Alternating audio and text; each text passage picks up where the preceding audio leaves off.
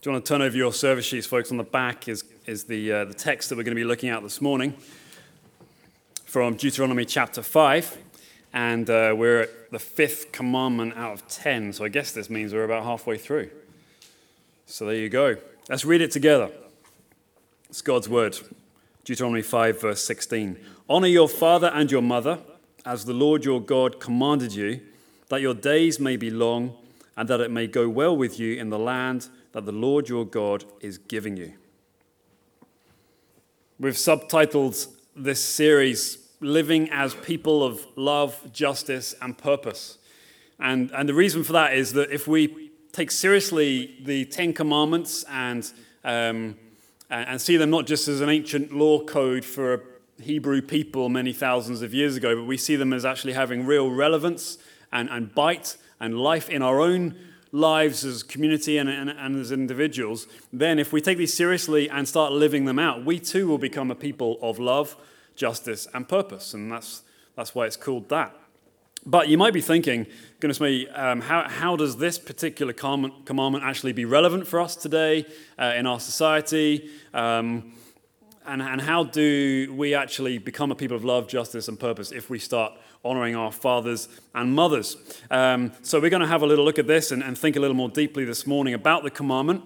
And as we've been doing over the last few weeks, we're going to be examining the whole of the Old Testament, or just an overview of the Old Testament on this commandment. And then we're going to be looking at some of the New Testament. What does the New Testament have to say about it? And that helps us to understand it. And then we're going to be looking ourselves at how do we then apply this and live this out today as a church and as individuals in the 21st century. Honor your father and mother as the Lord your God commanded you, that your days may be long and they might go well with you in the land the Lord your God is giving you. I don't know if it comes across to you a little bit as a drab commandment. Some of them are a bit more exciting, maybe. Don't make yourself any false idols. That's kind of exciting, I guess. But honoring your father and mother maybe just sounds a little dull, a little boring. How did that get onto the top 10 of the all-time, highlight lists of God's laws? But actually, it occupies a priority position within the 10. We've been looking at the last 4 weeks of the first 4 commandments, and traditionally, theologians and commentators have called that the first table of the law. And what we're looking at this morning begins the second table of the law. You don't find these words in the Bible, by the way, but that's just how people have traditionally understood it. What are these 2 tables, you say? Well, the first one refers to the sort of the vertical relationship between God and his people. So, I am God, there is no other. You shall not make any idols out of me and try and worship me through other unauthorized means. You shall not use my name in vain. You've got to, spend 1 day in 7 in rest, honoring me and my name and my rest. And that's all sort of a vertical thing. And then beginning with the 5th commandment and finishing off then the rest of the commandments is a sort of horizontal thing. How do we treat one another? How are we to live together in our relationships as people, as a community of faith, in society, within our families? And if you take it like that and you think of the second table here, honoring your father and mother is up there at the top. It's the number 1 commandment on that horizontal level. So it's important. The Bible consider this incredibly important. And yet for us today, as I say, we look at this sometimes and we think, how did that even make it onto the top 10, let alone how does it occupy the most important in the horizontal relationships, our interactions? So we're going to think about that in a little more depth and try and understand why it was such an important thing for the people of Israel and therefore for us. Obviously, I hope it's obvious.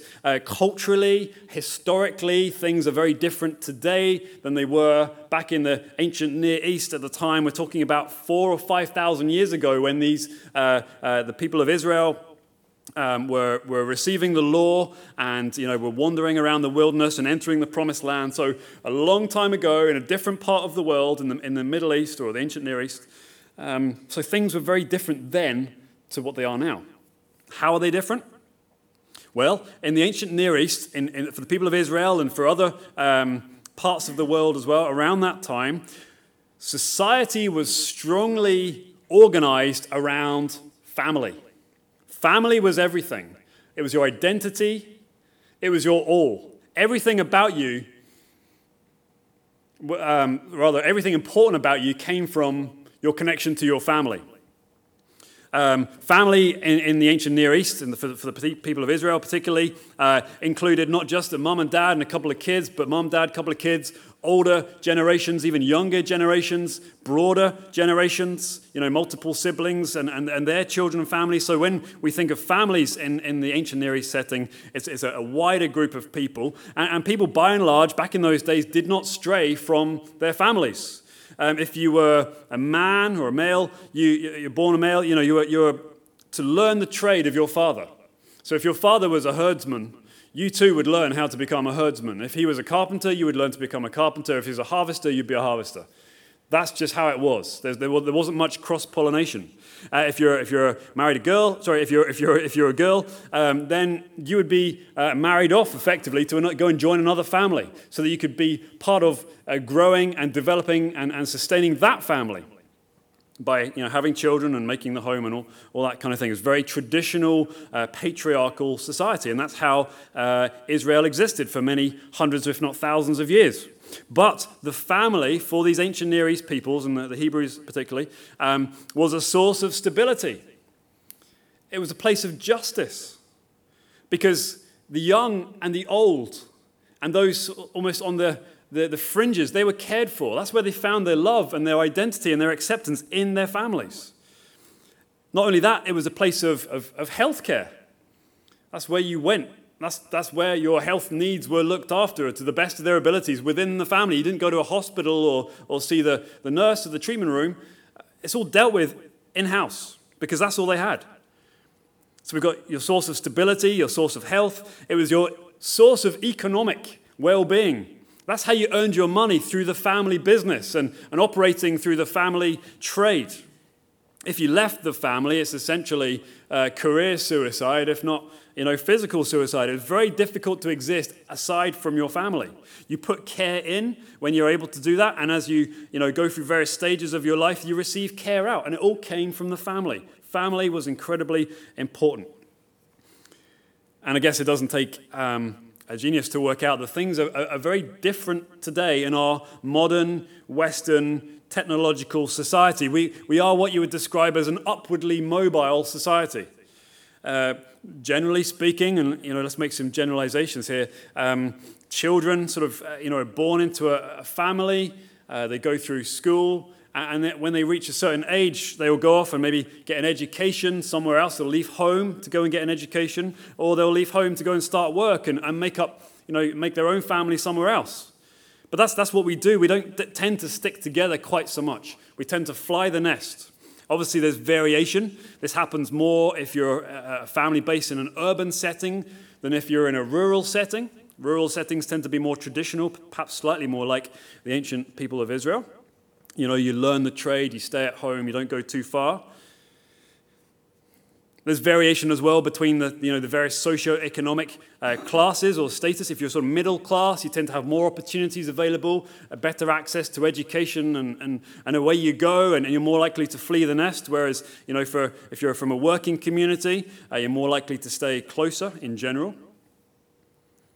But as I say, by and large, we're an upwardly mobile society. It's the needs of the individual. If your family works for you to help you progress to where you want to be, then you can stay. If it doesn't work for you and you need to go and fly and spread your wings, then you can go. That's how it is for us today in general. But sadly, families are not always the source of stability that we hope and wish they would be. Our society is becoming increasingly sort of fractured. There's high rates of divorce, high rates of single parents struggling to bring up families on their own. This concept of blended families is also very common these days, where children from different families, different partners and all that come together and live under the same home. So this is very much a non-traditional society compared to what we're reading here in the Old Testament and what we see in the ancient Near East. So the question that we're going to be looking at a little later on is, how then do we apply this commandment to ourselves? How then do we honor our father and mother in a very different cultural setting? But back to the Old Testament, it's pretty clear, not just in the law books, but throughout the Old Testament, that it's important to honor your parents, because your parents are worthy of honor. Deuteronomy goes on a little bit further. In in Exodus 21, it says this: if you strike your father or mother, right, if you hit them, you'll be put to death. Whoever curses their father or mother shall be put to death. Right? The death penalty is attached to those things. The family for the Old Testament was the building block of the whole nation, the whole of society. If the families in that nation are strong, then the nation itself is strong. If the families are falling apart and are badly organized and all that, then the tribe of Israel itself will suffer. Later on, we see in the wisdom literature, particularly in the book of Proverbs, things like this. Proverbs 23:22 says, listen to your father who gave you life. This is directed to children. Listen to your father who gave you life, and do not despise your mother when she is old. All right? Listen. Don't despise your mom when she's old. I love this one. Proverbs 30, verse 17. The eye that mocks the father and scorns to obey a mother will be picked out by the ravens of the valley and eaten by vultures. There you go. But it just places, all of this together, places a high emphasis on the honor and the worthiness of honor of our parents. But aside from the cultural reasons why this law was put into place, there is a deeper, a greater theological reason why it was so important to have this command occupying this place in the 10. Because we can't miss this. God is our Father.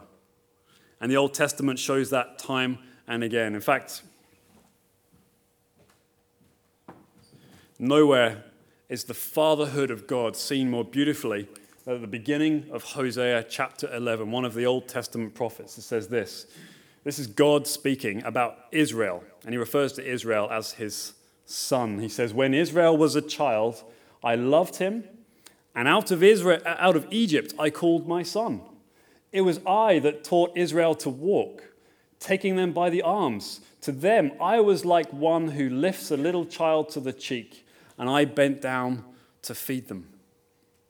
This is God using father language to describe his relationship with his people Israel, taking them from slavery in Egypt, bringing them through the wilderness, putting them into the promised land, just like a father would tenderly love and care for a small child. So does God care for his people. God protects because he's our Father. He loves because he's our Father. He nourishes us because he's our Father. He nurtures and defends and blesses. God does this and more for his people. And so parents are called to mirror the love of God the Father to their children. Parents, mother and father, are God's chosen means for bringing up young to fear and to know God. They are appointed over us to nurture us and grow us as people. Our parents, of course, are not always good, but by nature of them being parents, they are chosen. And so we honor our parents because of who has called them, not necessarily always because they're perfect and because of their character. So we've seen the commandment, and we've thought about how it's a bit different for us today in terms of culturally, but how it's so important for the ancient Near East. And we've seen a little bit about how God himself shows himself as our Father. He is our Father. And that's the thing that really sets the bar for us. So that's the commandment, honor your father and mother. But as we saw last week, you can't just therefore skip from the Old Testament directly to us and say, right, go and do likewise. We have to think, how does the New Testament understand this commandment? Does it even talk about it? Is it relevant for us as Christians, or is it one of those ones we just sort of leave by the wayside? Well, according to the Apostle Paul, who is always worth listening to, he says no. He says this commandment here is very relevant, very important. He picks it up in one of his letters. He writes to the Christian church in Ephesus, and he picks up this commandment, and he says, yes, this applies to Christians. This applies to people in the church. You don't get to just walk away from this because this is an Old Testament commandment. Let's look at see what he says here in Ephesians 6, verse 1 to 3. He says, children, obey your parents in the Lord, for this is right. honor your father and mother. This is the first commandment with a promise, that it may go well with you and that you may live long in the land. Just as a slight aside, there's a neat little phrase that says, the New Testament in the Old is concealed, the Old Testament in the New is revealed. Have you heard of that? It dates back to a guy called St. Augustine from the 5th century. And what he's saying is that the gospel of Jesus is sort of packed away. It's hidden away in the Old Testament. It's there, but it's like a seed that's been placed in the ground. And it's only when you read the New Testament, you go back and you realize, aha, that's what it meant. And likewise, to really understand the Old Testament scriptures, it is revealed by reading the New Testament. The New Testament in the Old is concealed. The Old Testament in the New is revealed. And so that's what we see Paul doing here. He's still committed to the law, to the Ten Commandments, and its relevance in the Christian church. But what's the difference? What does Paul say there? Children. He's addressing children, right, who are still at home, still with mum and dad. He's saying, children, obey your parents. This is key. In the Lord. In the Lord. What does that mean? What does it mean to obey your parents in the Lord? Because if we get our head around that, then we can start to see the relevance of this for us and why we should live it out as people in the church, people of faith. Well, that's from Ephesians chapter 6, but that's really at the tail end of this big section that Paul begins in Ephesians chapter 5. I'm just going to summarize it for you. He says this at the beginning of this new section in this letter to this group of Christians in Ephesus, in Turkey. He said, be imitators of God because you're children of God. Walk in love as Christ loved us and gave himself up for us. That's how he starts. And then he gives all these ethical guidelines about how we should therefore live in response. But he says, imitate God because you're children of God. You bear the likeness of your Father. You should behave like him. All right? And also, love as Christ loved you and gave himself up for you. Right? And that's the important bit. Christ Jesus in the gospel gave himself up for you so that you could become a child of God. That's what we were singing earlier, right? And Paul says we've got to get this straight first, because once that's in place, then suddenly it has real implications about how we live in families and how we live with other people. And so then he goes through a series of relationships, husbands and wives, and he talks about children and parents, and then slaves and masters, having staff in your home, I suppose. How do we relate to one another? We do it because we are children of God, because Jesus has given himself for us. And he says, in view of Christ, therefore, because of what Jesus has done, we are not less committed to the Old Testament laws, but we're more committed in many ways. And so Paul, when we get down to this section here in Ephesians 6, takes the fifth commandment that we're looking at today, and he applies it to everybody, not just for Israel, but for everybody in the church. And he says, if you get this, then this will bring you and your church and your family and your nation peace. It will bring you justice. It will bring you, an ability to commend the good news of Jesus in the gospel if you live this out. That's how important this is. Children, obey your parents in the Lord. It's because of Jesus. That's why you do it. That's how it looks. Honor your father and mother. By the way, children learn their faith from their parents. By and large, children learn their faith from their parents. There was a study of several thousand 16-year-olds done a few years ago in a youth group, and they asked them to rank. They had three options.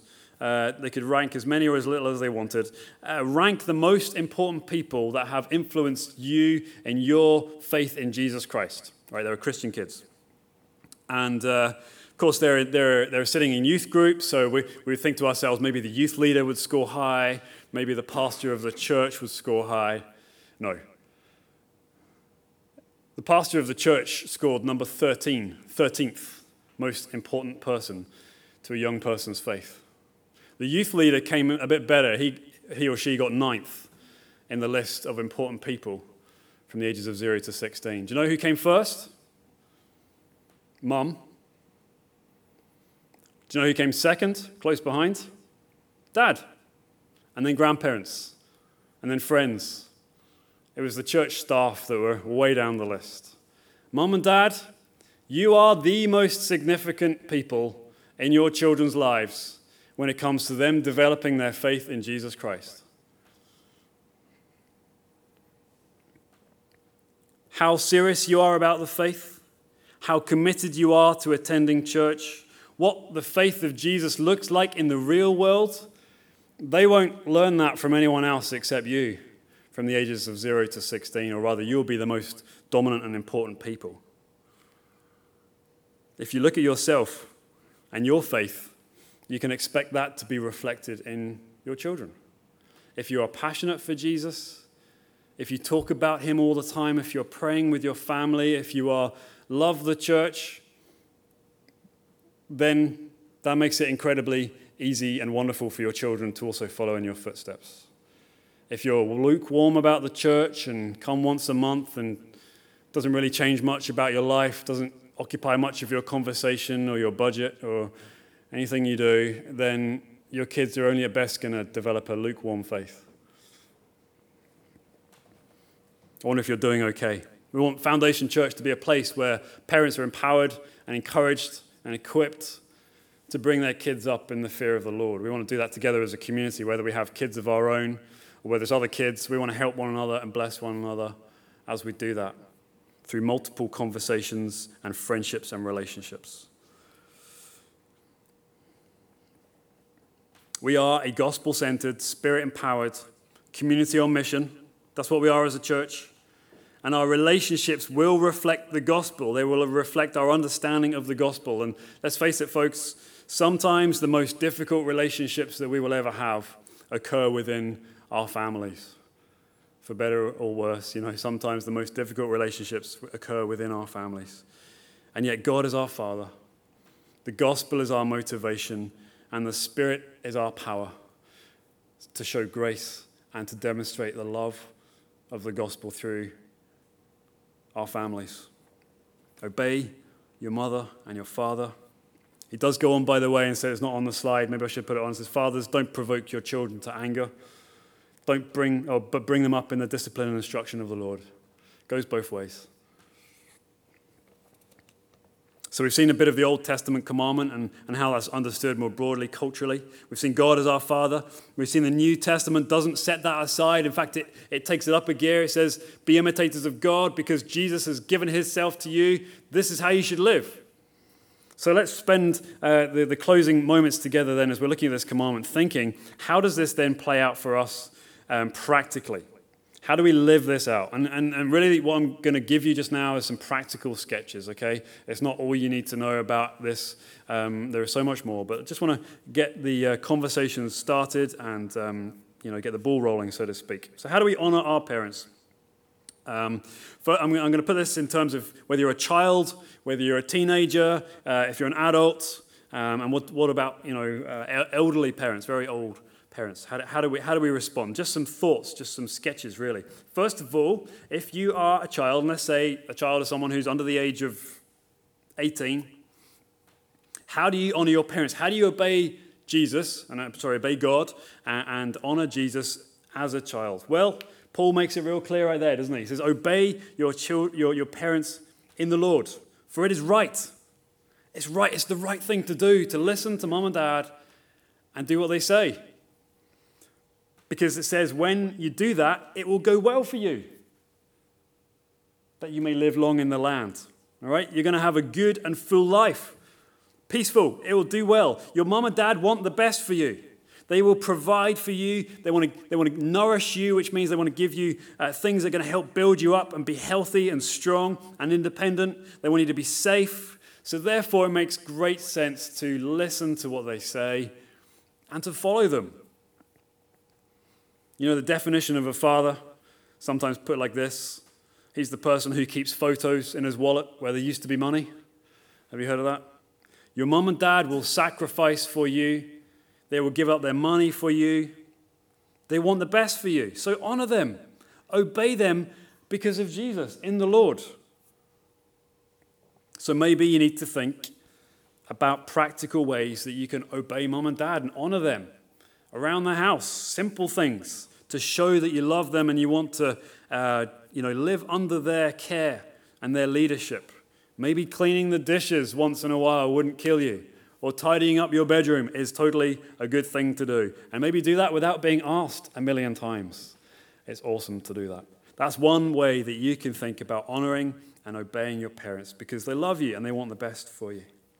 Okay, so maybe you're a bit older. Maybe you're an adolescent or someone who's sort of getting towards being an adult. You're in senior school or 16 to 18 years old. It's a bit more difficult, right, as you grow up.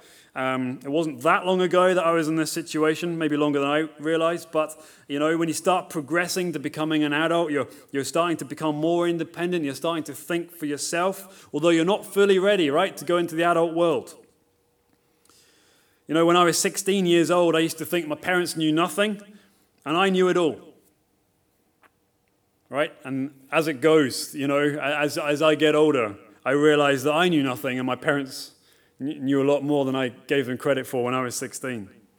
They're pretty uncool, they're pretty embarrassing, they're pretty out of touch with everything that's good and right about the world. That's what we think when we're 16 or 17 years old. And yet, folks, even if you think that about your parents, you'll come to realize it's wrong, but even if you think that about your parents, they are still worthy of honor and respect, right?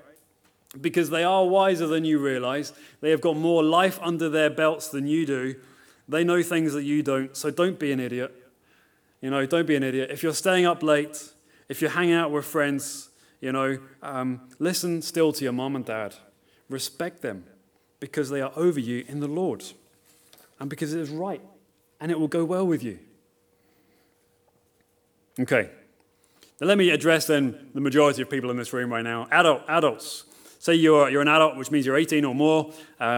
You've got a job or you have your own house and all that sort of stuff. What do? Everyone has parents. Everyone has parents at some point in their lives, or even parental figures. No one is exempt from this command as long as your parents are alive. Whether you even were brought up in the care, in the care system, if you were brought up by grandparents, if they had more influence over your life than your own parents, maybe you were adopted, maybe you were fostered, maybe you were brought up by a single parent. You never knew one or other of your biological parents. This command still applies to you.